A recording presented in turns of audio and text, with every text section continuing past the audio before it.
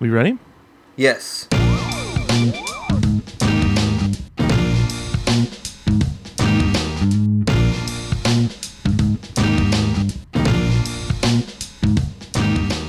Good afternoon, meat suits. Welcome back to Read It and Weep. We are a podcast that used to be about books. I am your host. I am Alex Falcone. I am back in sunny, almost too warm Los Angeles. I'm back in the North Koreatown neighborhood of Los Angeles, back from the frozen north, and glad to be here talking to my friend, joining me today at Anthony Lopez Part 2. He's in Southeast Portland. It's Mr. Anthony Lopez. I think a very good app quote for this episode is you don't pick the ballroom, you just podcast in it. No matter what the situation is. That's exactly right. We don't pick the studio. This is going to be our second ever office hours episode. It's just Anthony and I today. I got a private session with Professor Lopez, is off this week, and then Hunter got called into work on short notice. Yeah. You've been falling a little bit behind, so I asked you to stay at the class, so we can have a one-on-one. It's been so long since I've been in school, that phrase only means something gross. I'd like forgotten that used to be a thing that could happen in a non-sexual context. You know, right? Now it's only I only hear that in roleplay.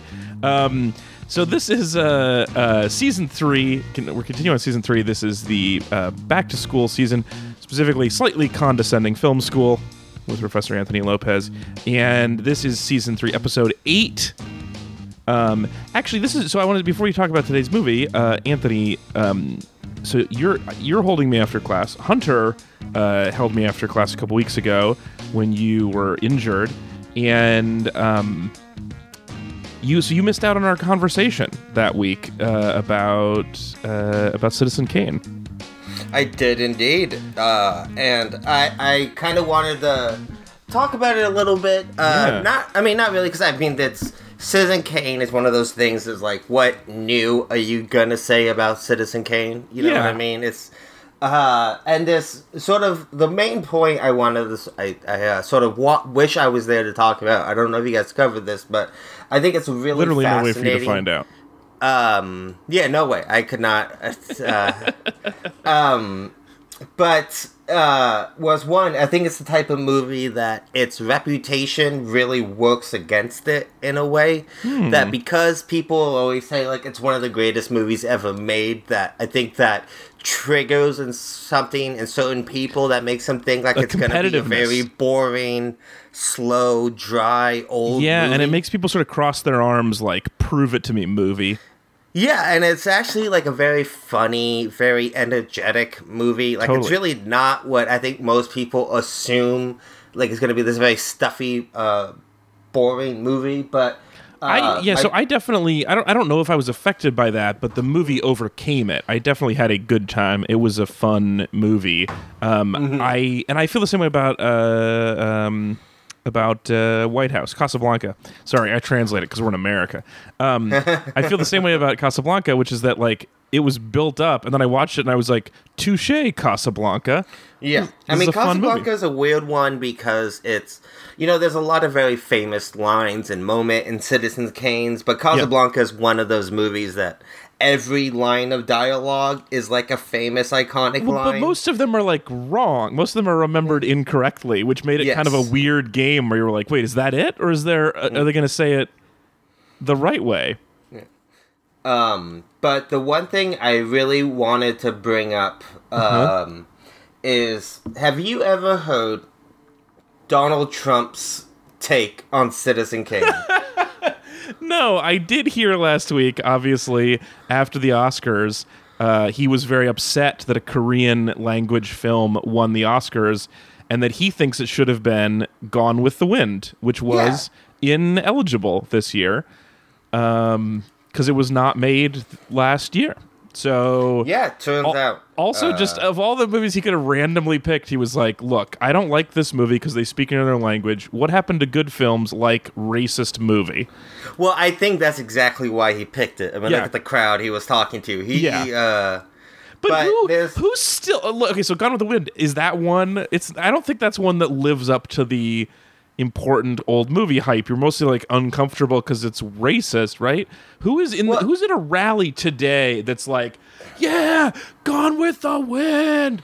Well, Woo! I mean, the thing about like Gone with the Wind is it's one of those movies. Like I think like The Wizard of Oz is definitely much better, but it's one of those movies that was like, if you look at its sort of box office run and what it did for movies, like it's just a movie everyone knows, right? Right. It's a movie you can literally, even people who have never seen it, if you say Gone with the Wind, they're like, oh yeah, there's like a really, there's some famous lines. Everyone knows what it is. And it's, very much like an American movie, made by Americans, starring some foreign people, I think. But I have a joke about. I'll let you get to your point, but I just on that thought, I have a joke about the supposed hidden meanings of Wizard of Oz being about America and the gold standard.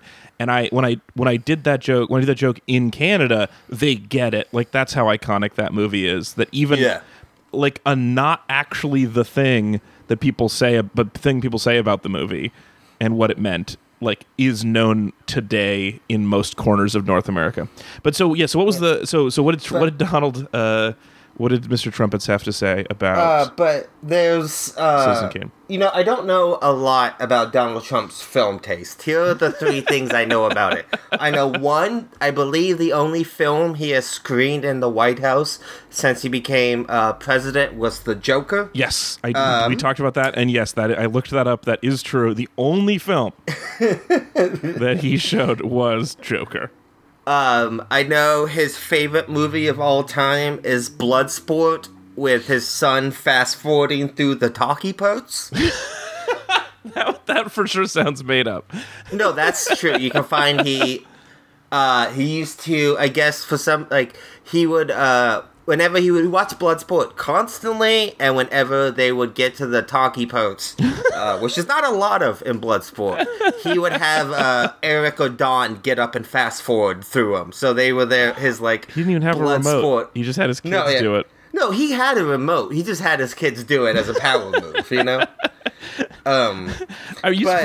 claiming you don't know much about his taste in movies, you do know three things, which is pretty impressive. I do not, and then I know this. I know one of my favorite things, and I think this actually really, I think those two things really get at the man in very profound ways.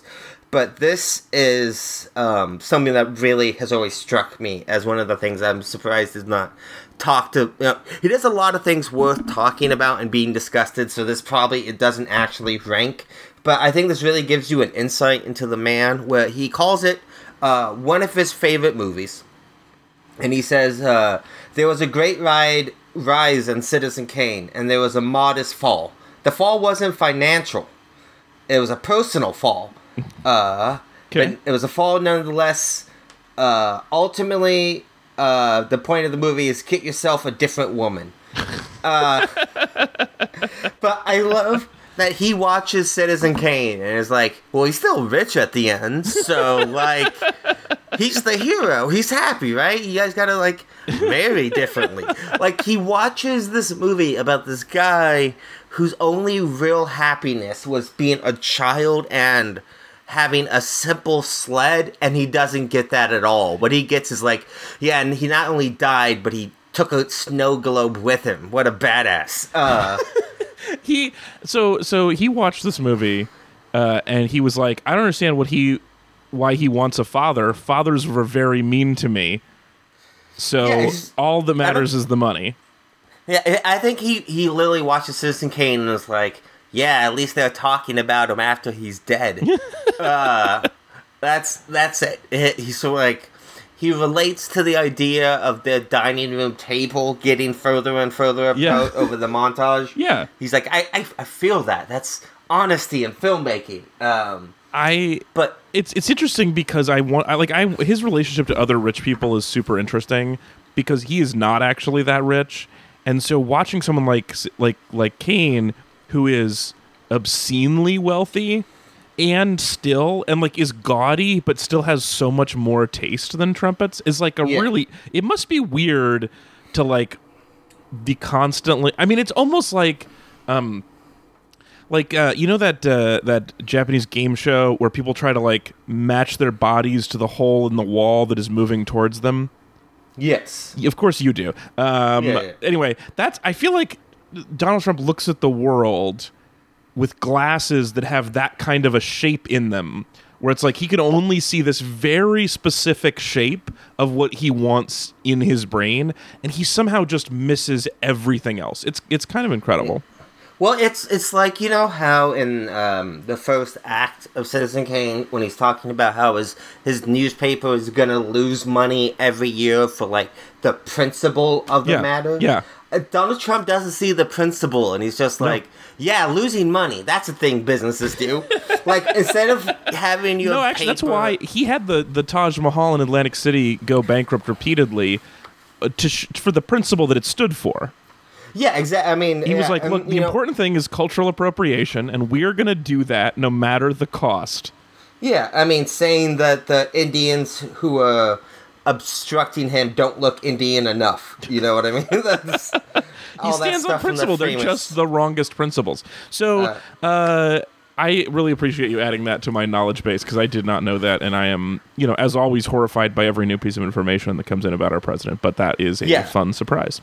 But yeah, it's from like an unreleased, I don't know what the documentary is, like an Errol Morris interview. So it has like that very specific Errol Morris style. Like I don't know if you know who that is, right? The documentary filmmaker. He has this like technique of people like looking straight into the camera and answering questions. And it's Trump in one of those, just bragging about how great Kane is. It's a very surreal piece of footage. I grabbed a link to something that I hope has it, but I'll make sure to put this in the show notes on read-weep.com so you can find out, so you can watch more about that for yourself. Besides continuing to think about Citizen Kane months later, what else were you watching this week? I'm sad we're going to miss Hunter's weekly update about Star Trek. Yeah, I'm missing that too, but next week we get a twofer. Yeah, we'll find out what two episodes were like. So what else have you been watching? I've watched a few things this week. The two I'll talk about is I did my sort of every few years check-in on Jaws. Haven't seen the movie in a few years, and it's just one of those movies, like every few years I just get a hankering to watch it. Heather and I, this one was Heather. She's really wanted to rewatch Jaws. She had been talking about it with a coworker, and still holds up. Still one of the best movies ever made. Just incredible. Jeez. All right. Well, now I got to figure out what you mean by that. By Jaws? Yeah. Now I feel like we have to watch that. Like, you can like Jaws, sure, but like, what do you mean one of the greatest? What are the best movies ever made? That is a large. That's a large opinion about Jaws. No, I mean, for its like genre and like Jaws is a pretty much perfect movie. There's not like I wouldn't put it in like necessarily like my top. I mean, it might actually be in my top 10, but it's one of those movies that like there are millions of movies made. It is easily like one of the greatest. I think it's just a perfect movie. There's nothing I can the robot shark looks terrible, but it's you only see it for like 30 seconds in the entire movie. Like there's so much more. Also, shooting a can of compressed air does not do that. Yeah, but it's also a movie, dude. A lot of giant sharks don't purposely hunt down. No, I know, but when you say perfect, the things that start immediately popping into my head are things that are ridiculous. Yeah, if you want to like cinema sins a movie, but if you can sit down and I've never watched Cinema Sins, but I get from your tone that it's bad, so I don't want to do that. I just feel like when you say perfect, it does change the conversation. If you were like, it's a great shark movie. No, Jaws is hands down one of the greatest movies ever made. Wow. I genuinely believe that. It's a perfect film. And like the thing is, like, it's actually funny you bring that up because that's not how the book ends. The book is a piece of garbage. I didn't know that, but I'm glad to hear that. The writer of the book hated the ending because he was like, for that exact reason, that doesn't make sense. that wouldn't work. But the thing is, once he saw it with an audience and saw how they lost their minds because it works in the film, like, the thing is, like, yeah, shooting a air tank probably wouldn't actually blow up a shark. But you know what? It probably definitely doesn't. And the only reason I say that is because there was a Mythbusters episode about it, and I remember that. Yeah, but I just think, like, taking that as, like, yeah, it's like that. A lot of things in movies wouldn't actually happen if they happened, like, in real life. But to me, it absolutely works within the context of the movie. But anyway, Jaws was... I just wanted to re-say how much I like Jaws. I'm not here to get into it. The movie I did want to talk about was last night I finally got around to seeing They Shall Not Grow Old, which is a documentary from a year or two ago, directed by Peter Jackson. I think you would really dig this. It's a good sit. World War I movie? So yeah, it's a World War I movie directed by Peter Jackson, and it's a... If it's, I think it's very similar to what we're talking about today in the terms of, like, it's a technical marvel. So the movie is about 90 minutes of sort of interviews with World War I veterans, just sort of narrating over footage. But they took this, you know, black and white, grainy World War I era footage, and they use modern technology and modern filmmaking techniques to streamline the video at 24 frames a second. Because, you know, you think, like, most of the cameras back then were hand cranked. Yeah. So, like, every shot would be different. Like, you would have someone filming people eating, then something exciting would happen, and the filmmaker would start hand cranking it. So they put it all at one normal speed. They colorized the entire, almost the entire movie using actual, like coats and armor and things from that period to use it as, like, the judge for color. They added an audio track to the all the footage. So they had, like, people who do lip reading figure out what the people were saying and then have actors read those lines along with extensive Foley work. And it's, you know, You rarely get to see, you know, this war in footage in general. I mean, even in movies, like 1917 was like a World War I movie, but they don't make a lot of them. They don't. No, there's not a story that gets told a lot. It feels like the sequel eclipsed it in so many ways. Yes, absolutely. I mean, you know, you ever think about, like, World War I and II as, like, movies? They are very a perfect metaphor for Hollywood. Like, World War I is this, like, really dark, intense story about, like, the man's inhumanity to man. And, like, just, it's super gritty and dour and very... And then 2 is, like, this big, blown-out sequel with supervillains and, like, this horrible Deus Ex Machina at the end when the Americans just invent this super bomb. New technology that no one's ever... Yeah, and then the main bad guy, just kills himself off screen. It's, like, very, very bad writing. Yeah, it's terrible.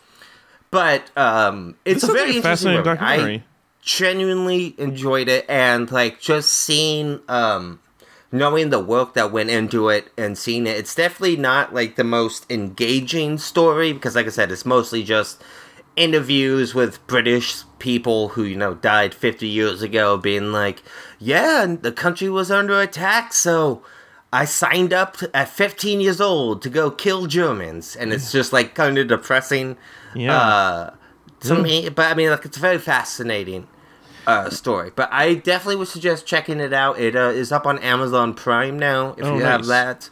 But, yeah, They Shall Not Grow Old. It is a very good sit, I think. I liked it quite a bit. I have a very different direction to go with this. I watched a few things this week, and since you mentioned, especially talking about Citizen Kane, and then, like, your opinion about Jaws, talking about great cinematic masterpieces, I watched something that is on the Wikipedia page for commonly considered the worst films of all time, which is that I watched Freddy Got Fingered yesterday. Oh, okay. So what happened was I was doing this comedy festival in Toronto, and the big headliner for the week was Tom Green. And so I've been hanging out with Tom Green for the last few days. And at one point, we're hanging out at a bar, and it's him and me and these two magicians. And so we're having a conversation about magic tricks, and he's like, "Oh, have you seen this one?" And he does the thing. I'm sure you've seen this, Anthony, but if you guys haven't, it's where you shove two forks together, and then you shove a toothpick in the middle of the forks. So like their tines are together, and there's a toothpick in the middle, and then you balance that. Jerk off a horse. And then you balance that on another toothpick on a salt shaker, and it's just a cool little bar trick. So he does that, and I was going through my head trying to think of other bar tricks I know. And the first thing I thought of to say was, have you ever done the thing with flipping creamers? Are you good at that? And then I remembered the reason I got into that at 15 was because I saw Freddy Got Fingered, and his girlfriend does that. And I caught myself right before it came out. I was about to ask him if he does the thing that I learned from his movie. And that was very embarrassing for me. And so I went back, I was curious about it, and I went back and watched Freddy Got Fingered. And I will say, I'm not going to say that it is the greatest film that has ever been made, but I think, especially reading the list of worst films of all time, it is definitely better than that. I think it is underappreciated, and I'm not just saying that because my new best friend Tom Green might listen to this. I'm saying because it's pretty fun, and I watched it. Yeah. I got it like in a 99-cent DVD bin at Walmart when I was a kid. So, given those expectations, sort of the opposite of a Citizen Kane watch, there's some very funny things about it. He is bonkers, and in a way that is well captured in that movie. And jerking off an elephant to cover his dad with giant elephant jizz is gross as hell, but also the dad deserves it. There's more emotion to that. Anyway, it's it's funny, and they're very quotable. Who plays the dad in that movie? It's Rip Torn. Rip Torn is so dedicated. Yeah, he's to the terrific absurdity. in that. But yeah, Freddy Got Fingered, I do think is a movie that is being sort of culturally reevaluated over the past few years. Is it? Yeah, I mean, I've definitely seen some pretty interesting things sort of made or written about it. I've always looked at it as it's an absurdist, train wreck or masterpiece, sort of depending on how you want to look at it. I mean, I do love that there's there's a scene in the movie when he's talking to a Michael Scott Hall or Scott Michael, what's that actor's name? Anyway, he's talking to the guy. He's pitching him cartoons, and the guy's like, "That's ridiculous. No one would ever watch it. That's terrible." And it feels like the pitch he made to studio executives. Anthony Michael Hall, yeah. There's just so many things in that movie that feel like someone tricking studio executives and film crews into doing this. Yeah. There's no real through line. It just feels like someone burning money. Yeah, the description creatively. Exactly that description of his cartoons where he's like, yeah, I get that it's a cat who can see through doors. It doesn't make sense. It's stupid. And then him being in this position of making a movie that doesn't make sense and is stupid, but on purpose, that's exactly a good description of what's happening there. The Wikipedia refers to it as an American surrealist cringe comedy, which feels like a great description for what it actually is. Yes.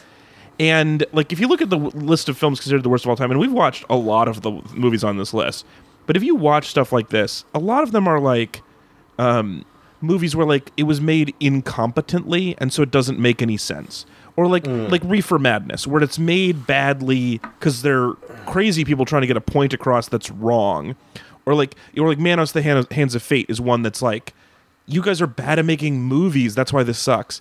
This is a movie that's if you don't like it, I get it, but it's not that he didn't make the movie he wanted. He did exactly what he wanted to do in a movie, and I think if you can appreciate it as a surrealist cringe comedy, there's a lot more there to appreciate than there is in Manos the Hands of Fate. Stuff. There was definitely sequences in that movie I would not want to watch again.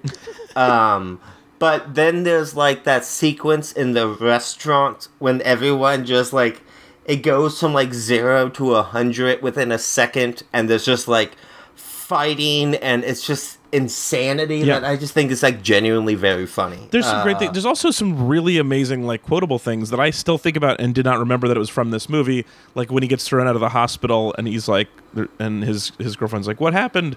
He's like, "I'm a hero. I guess they got a problem with heroes around here because I saved the day." And I love the line, "I guess they got a problem with heroes around here," and I think about that a lot. Yeah. So anyway, also like, yeah, just like there's just him doing weird stuff in movies is like super interesting that he got to the point where he could make that happen.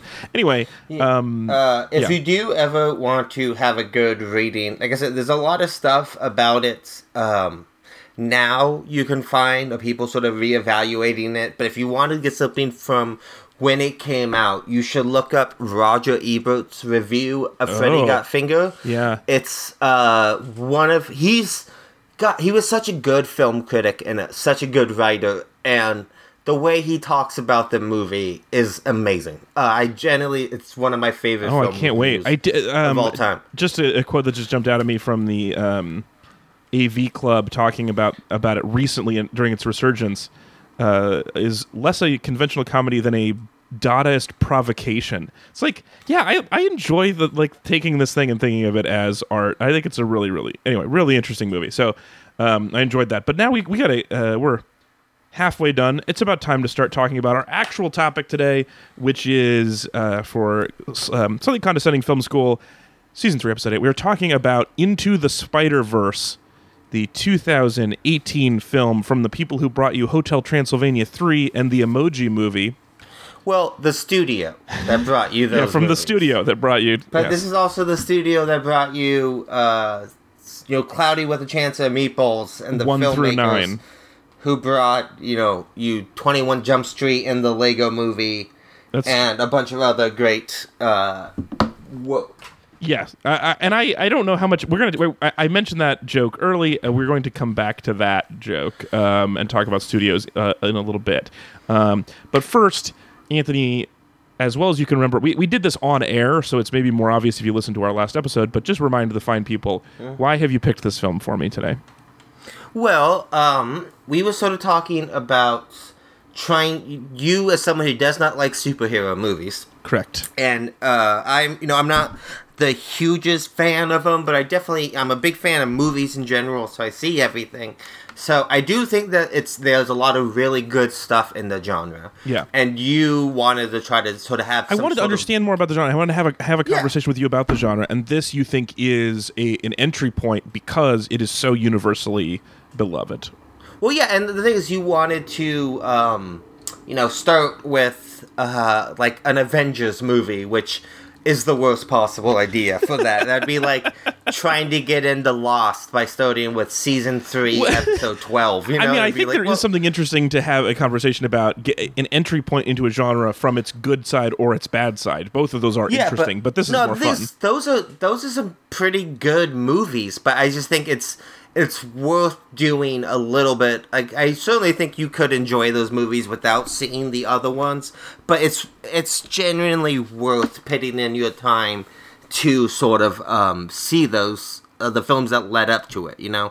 I mean, I totally understand you now as someone who hasn't seen them. Like, it would be a nightmare to catch up on something like the Marvel series, but because I've been watching them since they came out, and it's like 1 or 2 movies a year, it's been very easy to be like caught up with I have watched the first 2 Avengers movies, and they were some of my most unpleasant movie watching experiences, but but this movie here, I picked it for a few reasons. One, I think it's a great standalone movie. Certainly if you have love for this character and for like the previous movies, especially the Sam Raimi ones, you're definitely going to get a bit more out of it.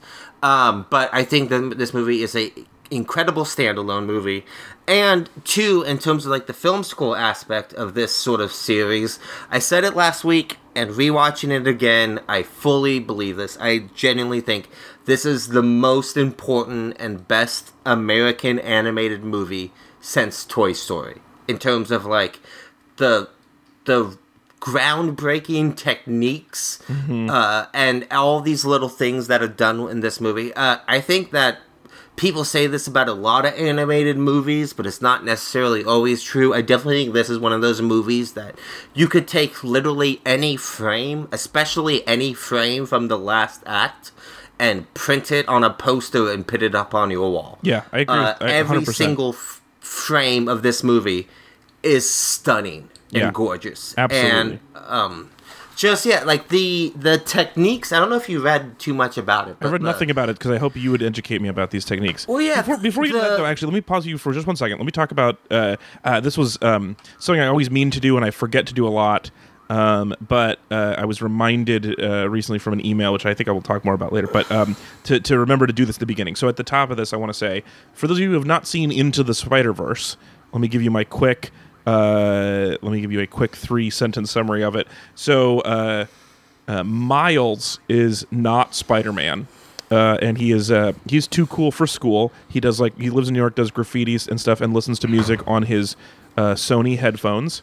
When bam, Spider-Man, he just gets the same spider or another spider in the same goo. Spider-Man's him, and then some things happen. Alternate dimensions, a bunch of other Spider-Men show up, and so now and I think that feels a little spoilery, but it's on the poster, and it's called Spiderverse. You get it. Into the Spiderverse. Yeah, you get it. And in the poster, I was like going in, I knew that this was going to happen, and from the poster, I was like, so it looks like film noir Spider-Man, girl Spider-Man, and small pig Spider-Man, and that's true. That's basically what it is. So you get that from the poster. Anyway, then all the Spider-Men hang out and try to stop evil. So that's your 3-sentence summary of Into the Spiderverse.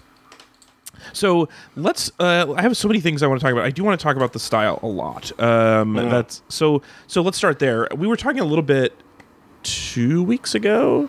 No, last week about art. We were talking last week about the art department, and I know it's definitely different in an animated film, but this is not a Sony Pictures animation style animated film.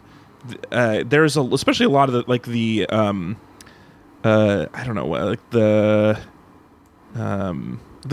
Hotel Transylvanias or something all have kind of a similar, whatever the cheapest computer animation style. Yeah, they have sort of a house style to it.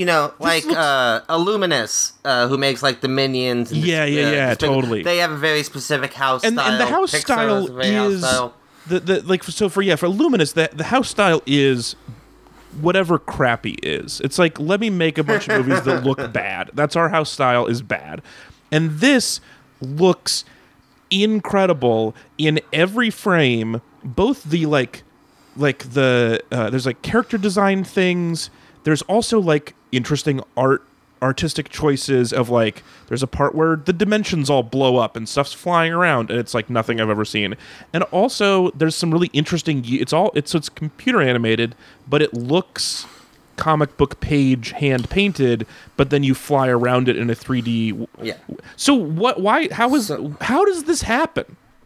Well, this was first, everything about this movie is it's kind of crazy to do the lineage of where the Spiderverse came from, which is slightly, it was the original, the 90s animated show ended with a multi-universe episode.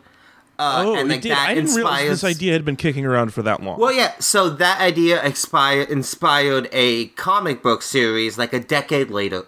And then a decade after that, do you know where Miles Morales comes from? No. So Miles Morales, I think, came out, his first comic issue was in 2008, 2009. I'm not a big comic book reader, but this story is fascinating. Yeah, okay. So around the time that they were casting Amazing Spider-Man, the very bad Spider-Man reboot, before they had cast Andrew Garfield in the role, they auditioned a bunch of actors who were like Andrew Garfield, handsome white guys. And Donald Glover, at the time, put his name out there I would love just to audition for Spider-Man. Yeah. And it started this huge internet campaign behind it. And he did not get the role, obviously, because they weren't ready then. But that inspired a writer named Brandon Michael Bendis, I believe is his name, to create a Spider-Man who was a person of color. And rather than like just color swap Peter Parker, they invented this new Spider-Man, Miles Morales, who has like this black father, Spanish mother, who's from like a sort of more modern interpretation of New York than like the old Peter Parker was. Yeah. So like to get from this like comic book to like this character being invented because of a Donald Glover fan campaign. That's so crazy. To like the Spider-Man that movies should not bombing. be good. You shouldn't be able to start with this character would like to play this movie, so I'm going to write something this good. That does not make sense. Well, and then you also have the Sony leak, because like the Spider-Man movies bomb and the Sony leak happens. It hurts Sony a lot in terms of like their live action Spider-Man production. So they wanted to have a Spider-Man Why does movie, the leak hurt so they decided to go animation. What was that? Why does the leak hurt them? Well, the leak hurt them just because it hurt Sony in general. Okay. Amy Pascal had to step down as the head of the studio. A bunch of their projects that were in production got shut down because stuff got leaked about them. But it helped like Sony and Marvel come to the table to put Spider-Man in the Avengers movie, and because of that, there was this long gap that Sony really wanted to get something else out. So they went to Lord and Miller, who are the directing team. They didn't actually direct this; they produced it, and Chris Miller, I believe, and Lord and Miller, are they Lego movie? Yes. Okay, great. So they the guys you go to when you have a terrible idea and you want it to somehow turn out great. They've literally built a career out of that. Wait, what else? They took a 10-page children's novel called Cloudy with a Chance of Meatballs and made a great movie. They took a horrible idea of doing a 21 Jump Street reboot, and they made it a great movie. They took an even worse idea of the Lego movie and made it a great movie. Really great movie. I loved Lego movie. And then originally they were hired to direct Solo, but then they famously got fired with 3 weeks left of production left. So we never got to see their Solo. Which is interesting. Because Solo was a terrible idea, so it seems like they should have been in their wheelhouse. Yeah, exactly. But they just... something with them and Lucasfilm. This movie does have sort of a cheekiness that does remind me of Lego Movie. The sense of humor seems similar. So even though they weren't directing it, it definitely feels like they were around and they were cracking jokes. Yeah, and and Phil Lord did write the story and the screenplay. Yes, and then you also have like Sony Animation Studios. I think is like a lot of animation places, it's kind of weird to be in this place when you're in the shadow of Pixar, like all major animation studios are. So I think that they had a real sort of fire in their belly to do something unique, plus the freedom that Lord and Miller's success kind of back cast to your blank over check this theory, which is the thing where every week we talk about a better podcast. Yeah. But you have this whole sort of like all these things that had to come together. And then, there's, if you read up on this movie, it's like it was like a very small team of like 1 to 2 people who spent a whole year just trying to get this like animation style to work. Like spending a year just to do like 30 seconds worth of footage just to show what they wanted to do. And then this ended up blowing up to being Sony Animation Studios' largest film they've ever worked on. Something like 90 animators usually work on their movies. I read this had like 170, 180 animators. Just because the amount of work and the sort of like, their goal for trying to make a movie that looked like a comic book come off the page and was in real life. Like it was, most of the movie is like 3D models like you normally get with a CG movie. And then they animated over that on a 2D plane. there's all these things like, if you look at really old comics, because of the way comics were printed, every once in a while you would get like this color misalignment. So if you look at old comics, you would see like these weird dot patterns. Sure, yeah, that are like colors being off. Like, so those colors are supposed to be printed on top of each other, but they get slightly misaligned, so you get this old effect in comics. And they, like, added that. They added these, like, little scratch marks and cross-hashing to, like, the animation to give it more of a 2D drawing look. And just the amount of detail that went into every frame. And I mean, like, this movie, it absolutely deserved to win the Academy Award. Sony Animation Studios just won Best Short at the Oscars this year for this very charming little short called Hair Love. Oh, yeah, I didn't, yeah. Okay. It's very good. It's up on YouTube. I would definitely suggest. Very different tone than this. Yeah. But is absolutely incredible as well. So I do think they are really... Did they do... So why... Are they doing shorts in the same way that Pixar is doing shorts? Where they I think they've always done shorts. Most animation studios, it's a great way to test new directors and, keep your staff busy. I don't think I've ever seen a Sony animation movie in theaters, so I guess I didn't realize that. Yeah. Well, they don't pitch shorts. I do think they do occasionally run shorts, but a lot of them just get released sort of on their own. But I do think Hair Love was in front of whatever the last big Sony picture was. But I forget what it was at the moment. So all of that sounds crazy, but it does have that same theory from last week where it's like you need a couple people who have had one or multiple people who have had so much success doing things that should not work or pulling off great movies in like difficult circumstances that they then get a huge amount of creative freedom to do something like where they are really obsessive about the details, and then that is their own, and then they are able to make something that's actually really great art.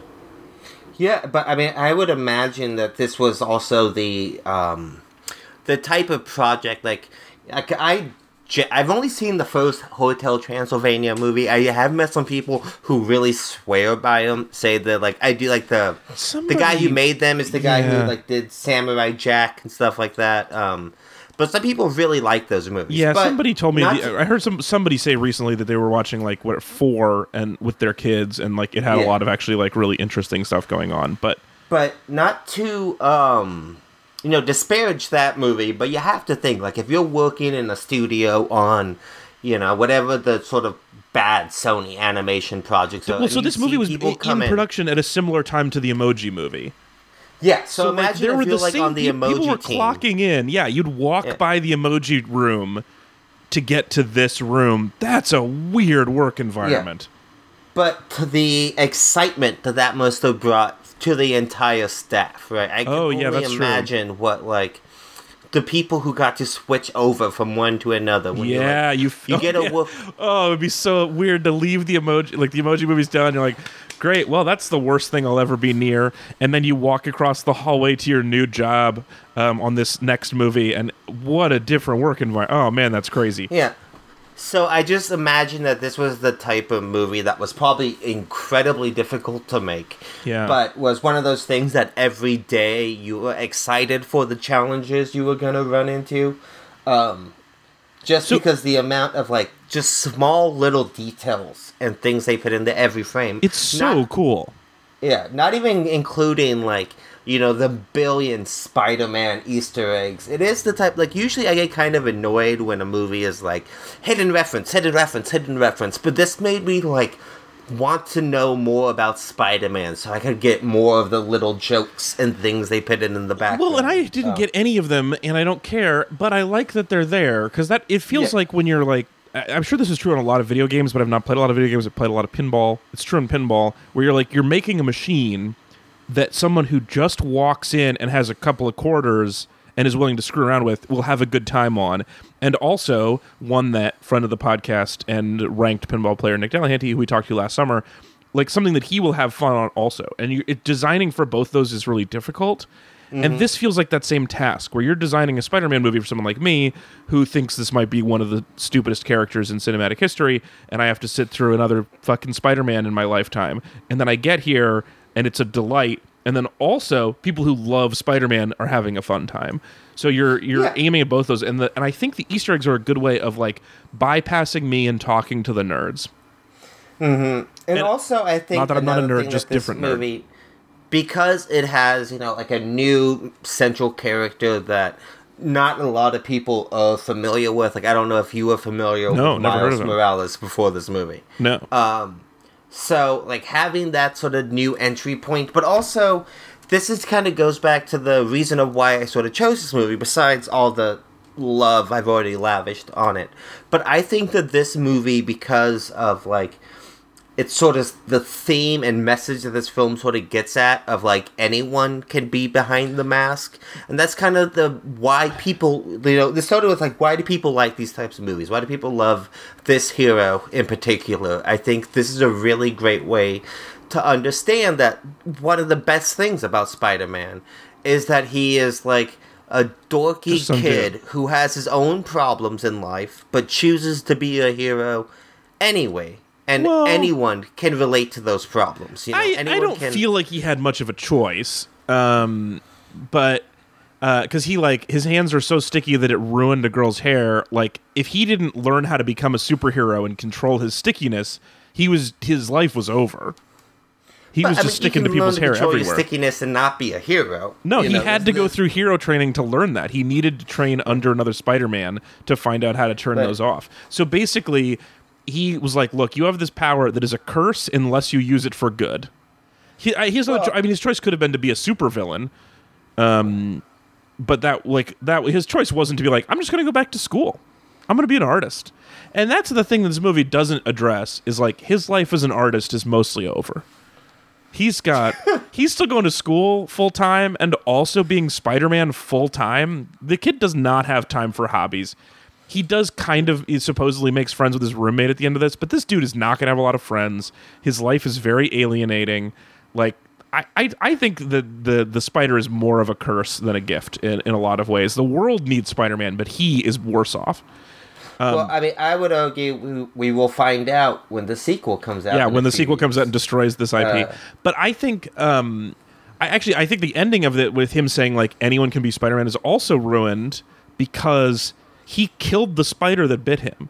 So he is the last Spider-Man because there could have been more Spider-Man, but he was like, no, I'm going to kill this spider who did nothing wrong except spidering around, and now he's dead. There's no radioactive spider. Well, okay, we got to back up here for a second. No, we don't have to. The important thing is that my stupidity did stump you for 1 second. It broke your brain. Your brain went and then did not start because you were so floored by the dumbness of what I just said. Well, yeah, I mean, the thing is like what how do I want to engage with yes, it? Like, is it worth it? If you engage, do I win automatically? A narrative sort of reason, but I want to get to the, like, again, you understand that, like, the way that Snowpiercer themes is not snow, this movie's theme is not spiders, right? Well, okay, so but remember, Snowpiercer's one of the themes is piercing. So if spiders are not the theme, verses are? Wait, when did we decide that Snowpiercer is about piercing? Piercing is not the theme, but it is a theme. And we're going to cut... This is something that Hunter agreed to, so it's canon now. But we'll come back to this in a later episode when we have everybody back together, because I do want to talk more about themes. I think that is actually a better discussion. Let me, instead of having you engage on that stupid point, let me have you engage on the central question that brought us here today. And I'm trying to do this thing to make Slightly Condescending Film School better, where I have a central question that I'm bringing to the table, and my central question is why. Adding Nick Cage does make movies better. Oh my I think god, that is the main theme. And especially when I realized that was the voice, I was like, I love that voice. Who is that? And then I remembered it was Nick Cage, and I was so happy. It does help. Wait, all the time. Was that not your question? Was not my central question. That was a secondary question. My central question is why comic book movies? Why are they as big as they are? And to further refine this question, comic books themselves feel like kind of a fringe activity. There are, like, comic book sales aren't dominating book sales in the world. They feel no, not at all. Not mainstream. And this is largely anecdotal. I hang out with a lot of nerds, and these are my people, and I love us. However, even among the nerds, not that many people actually read comic books. So, were people banging down the doors of Hollywood for comic book adaptations, or is there something about the genre that just clicks super well, or is this something that the Bobs just forced on us from Disney down? Well, I would argue that it's kind of all of them plus a few other things. One, I do think that we very unfortunately, like I said, I do watch a lot of comic book movies, and I do enjoy a lot of them. Does it bum me out that they're the majority of, I think, most people's theater-going experiences, that we get superhero movies at the detriment of getting original, unique movies? Yes. That does bum me out. It genuinely makes me sad about the state of media and the film industry. But I do think that there's a few things that kind of explain to it. One, I think sort of the monoculture and nerd culture becoming the dominant culture has definitely been a big part of it. It's one of those things, everyone at least has some relation to these characters in one way or another, you know? But yeah, I mean, comic books aren't necessarily banging down the doors, but they're very valuable IPs, you know, because, I mean, ultimately, at the end of the day, they're meant to be kids' movies. And that's like, look, I'm really glad we're getting, like, rated R superhero movies, whatever. Yeah. A part of me always think that's weird, even the ones I like. I'm like, these are fucking kid stories. Yeah. Kids should be able to enjoy this. Yeah. But I do think that, you know, you certainly have this sort of, like, growing monoculture, and especially nerd monoculture, that people, just these IPs becoming such well-known characters and such beloved characters, then I think that there is a natural effect of sort of like, with the rise of special effects and CG becoming so prevalent, superheroes always made sense as the place to use those abilities. Yeah, sure. You know what I mean? Yeah. I think that there is a sort of, you know, film history is filled with these eras, right? There was a time when all studios made were westerns. Yeah, there was a time when all studios made were musicals. There were, you know, the Muscle Brown action movies of the 80s. Like when people act like this this sort of phenomenon of all these studios chasing one genre is like a new thing, it's like we've always done this. It's just a different thing. Oh, that's interesting. So that suggests that it almost certainly is a bubble and will fade away in some period of time. I mean, I would argue that if the Bobs will let it. Yeah, but also I think that, like, it's one of those things that is going to, like, diminish but probably never go away because, like, westerns and musicals have never gone away. They're just not the main genre. Well, no, and actually, the number of musicals and westerns feels right. So if superhero movies were also, like, one or two a year or even just one a year and they're great on average, I'd be very pleased with that. And they were always trying to push it in a new direction, as opposed to, like, there's 7 a year and they seem the same. Yeah, eventually, you know, they will have that. And then I think that also there's a few sort of more heavy sociological I want to say, before you talk about those sociological ones, because the kids movie thing, I think, is a really interesting point, and it does feel like a lot of our biggest culture is adults admitting that young adult stuff is great. Like, it seems like... I mean, I would go the sort of opposite way of that. I think that a lot of our culture is infantized, arrested development people who want to feel like the things they like are for adults, right? So, like, this is not to say that this is everyone who likes comic book movies, but I do think that especially this trend of, like, R-rated or sort of gritty superhero stories that were very big, that seems to be kind of fading, is essentially driven by people, usually sort of young males, who'll be like, no, this isn't kid shit. This is dark and edgy. Deadpool says fuck. Yeah. Joker shoots people, man. Yeah. The stuff I like's for intellectuals, like.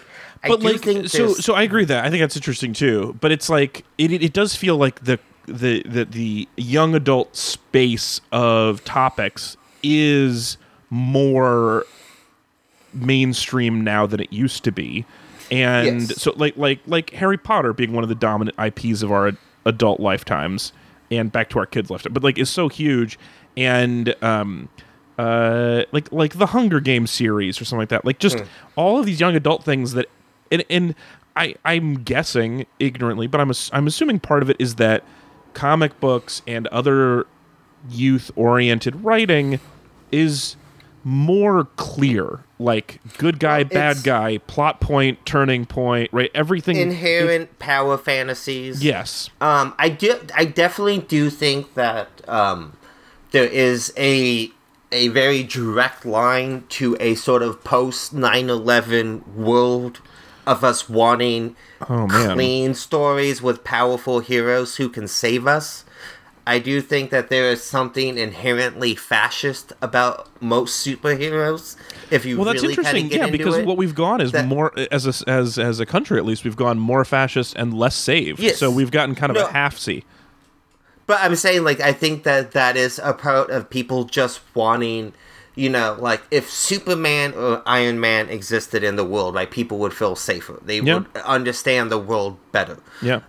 So I definitely do think that there is something, and that is one of the things that, like, really bugs me about, like, Zack Snyder's Superman movies, sort of how much 9/11-esque imagery there is in that, which I think is just kind of hitting the nail right on the head a little bit too bluntly.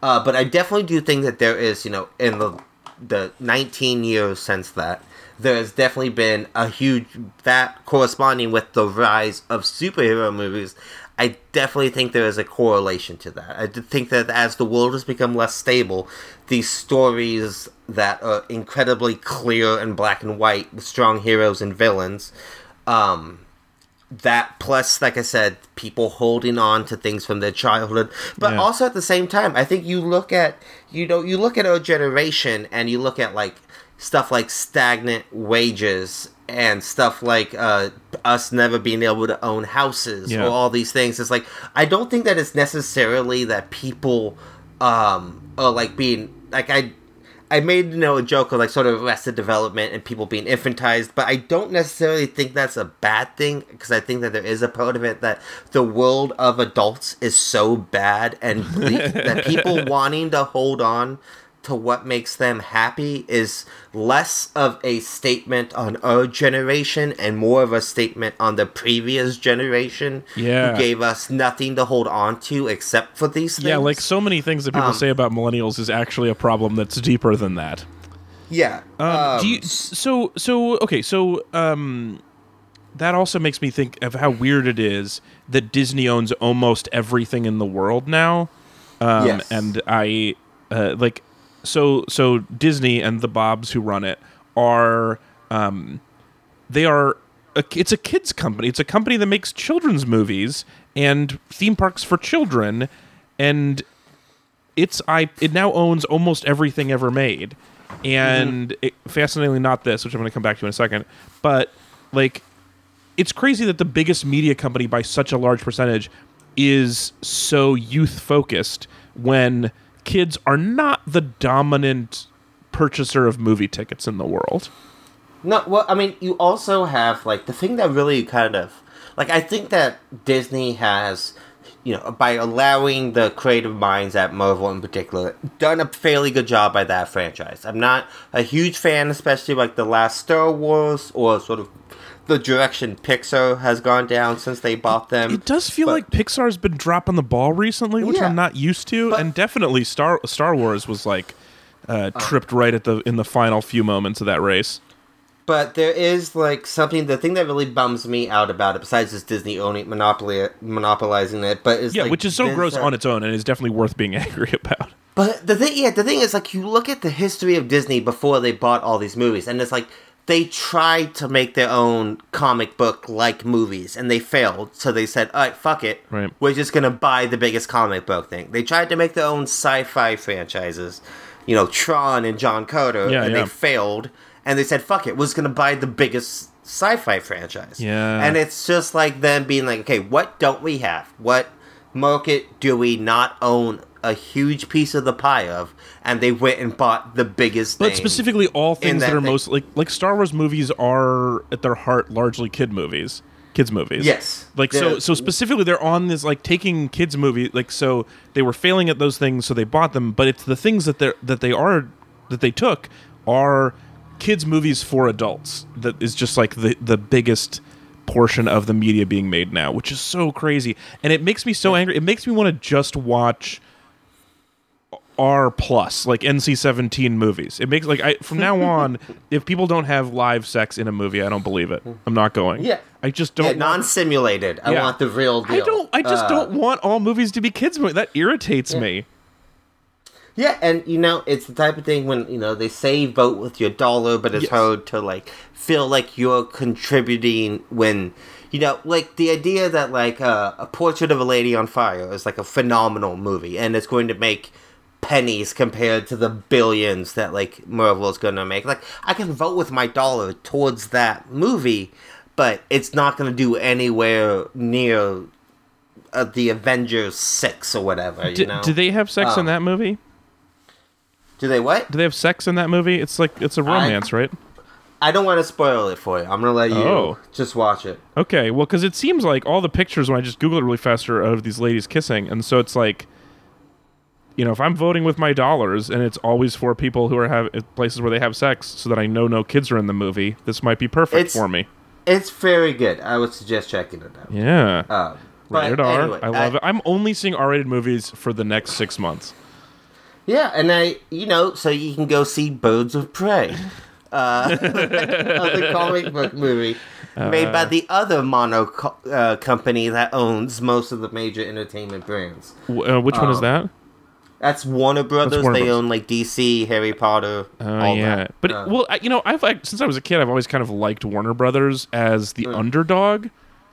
Which is hilarious to call Warner Brothers one of the largest companies. No, I know, movies, but it's so it's the same thing as it's one of the same reasons why I like Google stuff more than Apple stuff. I really love a second place. I love an underdog, but not that far under. But actually, this brings me to the question. So, this is a stupid question to end on, but this is the last thing I want to ask in my no stupid questions, which is, why is this Sony? Why does Sony own this? Why do the Bobs not have this particular one?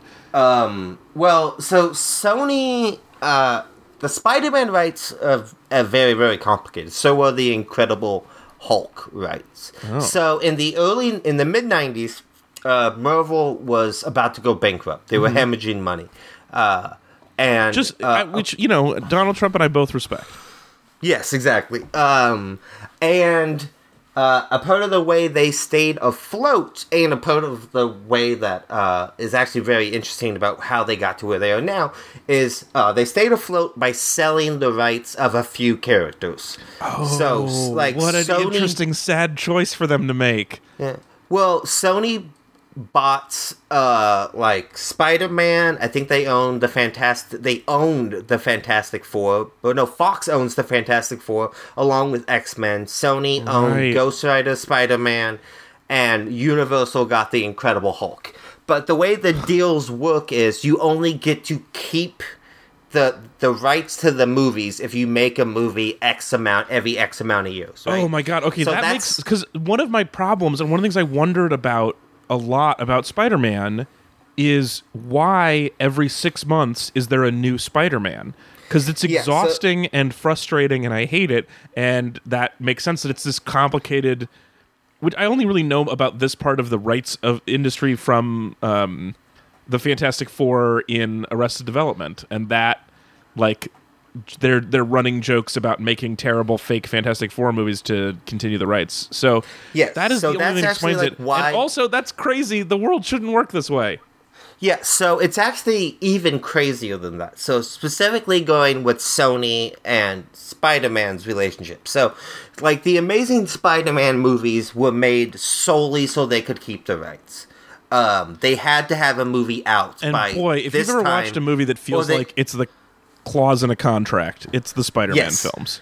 But what's crazy about the Sony Marvel deal is from the way I understand it, Sony was going to miss the deadline to get a movie out to retain the rights. So they renegotiated with Marvel. And the deal was to be able to keep the rights, like to get an extension on the time they had, was Sony decided that they would keep the film rights, but they would lose the merchandising for the toys of Spider-Man, which is something else they got in the rights. Okay. And the toys are more profitable than the movies are, right?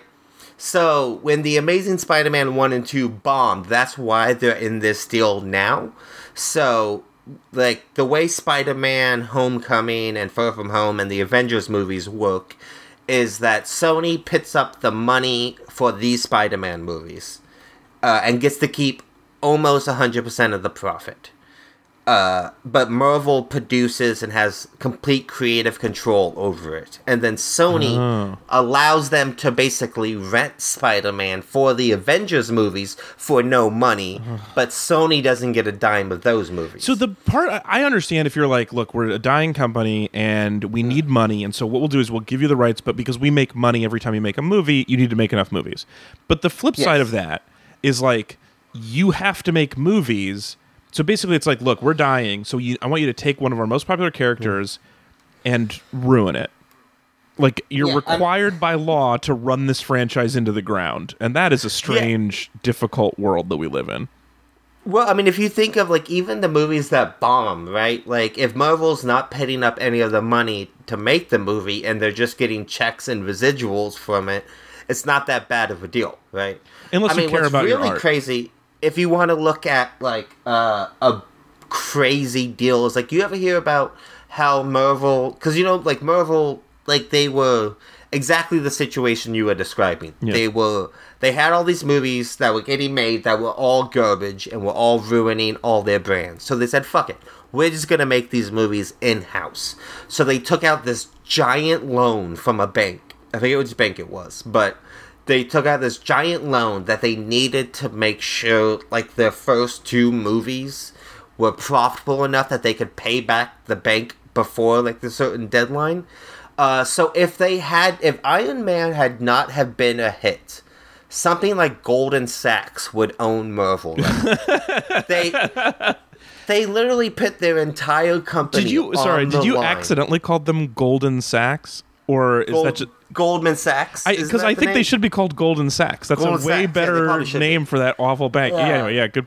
But yeah, whatever. But they could have, if it wasn't for Iron Man being good, Goldman Sachs would own all of this IP, all of the characters. Yeah, so it's like the risk they took on that, and that's actually why there's like, I mean, it's really fascinating when you look at like, so many people were psyched about Disney becoming even bigger and buying Fox, because it's like, well, now Disney and Marvel get the X-Men back, and it's like, cool, and all it cost was like thousands of jobs and a bunch of original movies every year. It's it's a fucking tragedy. But it is really interesting when you look at like the reason why there's never been a Hulk movie is because Universal owns the rights to the Hulk film franchise, but they don't own the right to the character. Oh. So Marvel can use the Hulk in their own movies, but they can't make an original movie just starring the Hulk.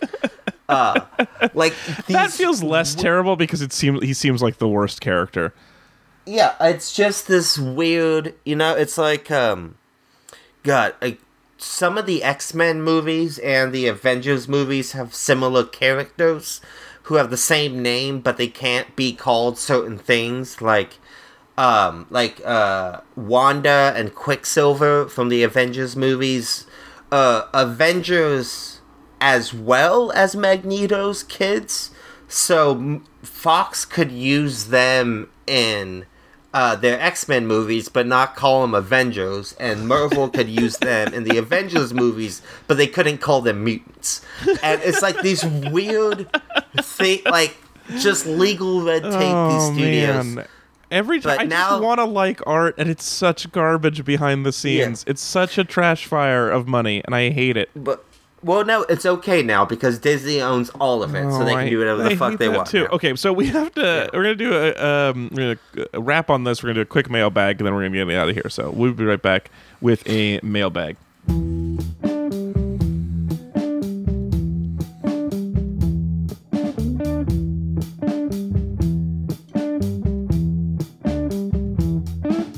Alex, I swear to God, if I hear the name or word pizza box, I'm gonna reach through this internet and punch you in the face.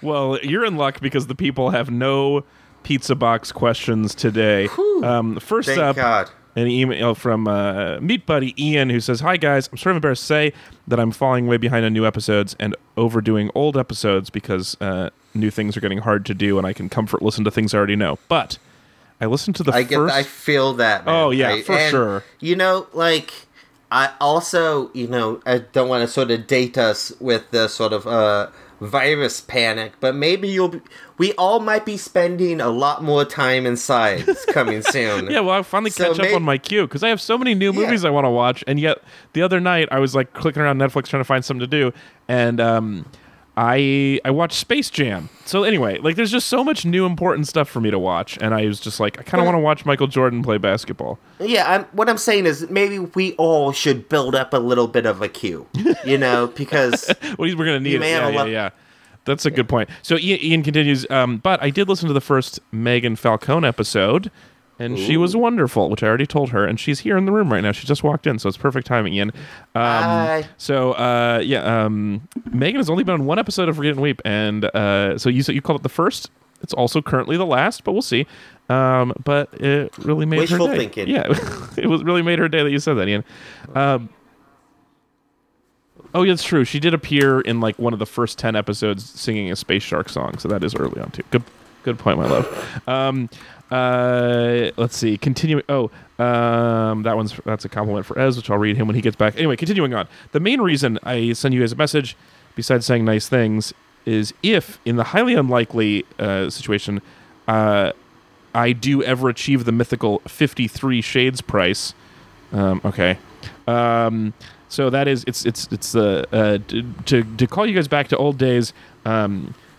If you want to make us watch the third 50 Shades of Grey movie, anybody can do it. You just have to give us $1,000. That's the what's in our canon known as the 53 Shades price. But Ian says, if I ever did that, I had the thought that it'd be really funny to do it as a season 1 style episode in the middle of whatever current season you guys are doing. 3.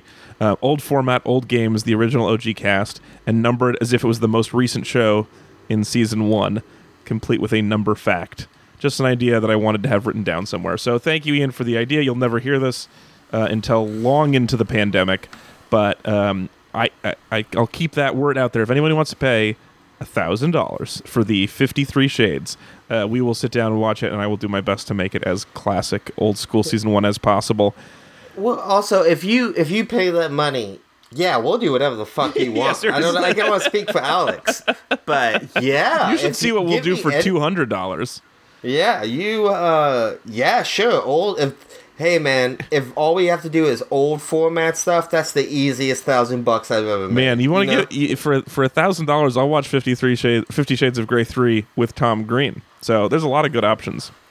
All right, and then one more email. This is for this week. This is from Jill, and its subject was more season 3 love. Hi, Alex and everybody else. Season 3 is just the best. I don't know a ton about movies, so I'm learning right along with you. The trio of professors is hilarious and insightful, and I particularly like the episodes with a female guest, which I feel like is the best use of a compliment in a pushy fashion. If you do a string compliment, and the third one is, I especially like this, yes, I agree. We need more female guests on the show. I totally agree. Jill continues, the Citizen Kane episode is easily one of my top 10 favorite podcast episodes. And I think it's especially hilarious that I get to read that with just Anthony here, who missed out on that episode on the last minute. So, Anthony, was a doozy. You didn't listen to it even. You haven't heard it. But you have now contributed, so there's a coda to that episode that I'm sure Joe will enjoy.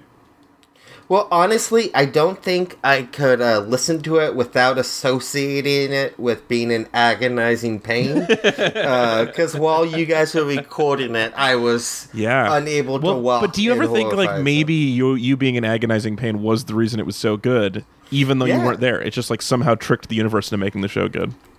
Yeah, the vibrations shaking from my body. You could feel them in the air. One last thing from Jill. Small suggestion. Can you provide a 3-sentence summary of the plot of each movie? So far, you've generally picked movies with wide appeal, but since I can't always watch the movie ahead of time, a little bit about the plot ahead of the gentle criticism would really help. Warmest regards, Jill. Thank you, Jill. I read that mostly just to tell people at home why it was so important to me to stop you and read and do a summary at the beginning of this, Anthony. I just want to prove that I am open to feedback. I listen to criticism as long as it comes with enough compliments piled on top of it. So I will do my best. Anthony, you could help me remember to always insert a summary at the beginning. I absolutely will help you do that, because I do think that is a genuinely great idea. It's so important. Of those things, it's very easy not to do. Yeah, it's easy to get distracted, but I definitely want to remember to keep doing that. If you have any email for us, we have one other email that I was going to read today, but I had already it had a question that I didn't know the answer to, and I assigned Hunter to look it up, and he knows the answer, and then he had to bail, so we'll talk about that next week. But if you have an email, if you have questions or compliments, and only those two things, or suggestions or criticism, all of that. Or insights? Insights. Specifically, if you have any questions about pizza boxes, I would love to hear them. Oh, actually, you know what, Anthony? No pizza box emails, but we did get a comment on Facebook today. Let me find that really fast. From TJ on Facebook, who said, "Such a great movie. Also, there is a pizza box. There is a pizza in the movie, so perhaps a pizza box discussion is in order." So I was trying to figure out a way to start a long philosophical movie conversation about the guy eating pizza. And the only thing that I thought of was I was a little irritated about Fat Spider-Man eating pizza because, like, that is the Turtles thing. You can't invent a new superhero who loves pizza. That is so thoroughly covered. No, I would argue that the Turtles, Spider-Man fall under the New York thing. It's okay as long as you're from New York. Okay, it's a New York canon. That makes sense. Seattle, and you're chewing down on pizza. Get the fuck out of my face. Totally. That was the whole Inside Out. That was the whole dramatic movement of that movie is this girl moves to San Francisco and has to eat crappy pizza, and we're supposed to feel real bad about it. But who owns Teenage Mutant Ninja Turtles? Is that a different company, or is that a Marvel thing? I mean, Paramount made it certainly is not a Marvel property. Okay. But Paramount, I believe, owns the film rights and are rebooting it yet again. Constantly, currently. Yeah. Well, that's fun because the only reason that's fun is because I live like very close to the Paramount Studios and I like jog by it, so it'll be fun to see Teenage Mutant Ninja Turtles posters on the Paramount walls when I go by. If you ever see them asking for pitches, I have a very good pitch for a Teenage Mutant Ninja Turtle movie. Do you really? That I would love to make. Oh yeah, I wrote tried to start writing a bit of a script. But Holy cow! Okay, that's a great teaser. We're not going to have time to talk about that today because I do have to go. Because my wife and I are going to the Magic Castle tonight.